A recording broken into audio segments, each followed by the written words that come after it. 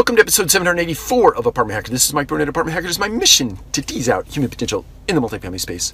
So let's tease out some human potential today. How many of you have ever been in a situation where you just automatically assumed, you wanted to ask, say your supervisor or an owner or somebody in the multifamily space, you wanted to ask them a question, but you immediately went to work in your head, walking through all the scenarios as to why that person would say no to you. Your self-talk just got you to a point where you were defeated, and as such, you didn't go and ask the question.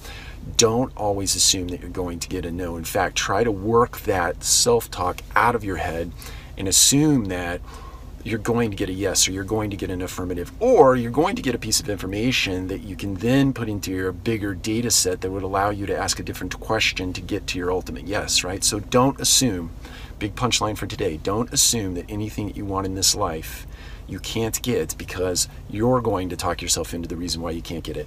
Go ask the question of whoever it might be. Go ask the question. Either get a yes, get a no, or get some data, right, to make a better ask the next time around. Take care. We'll talk to you again soon.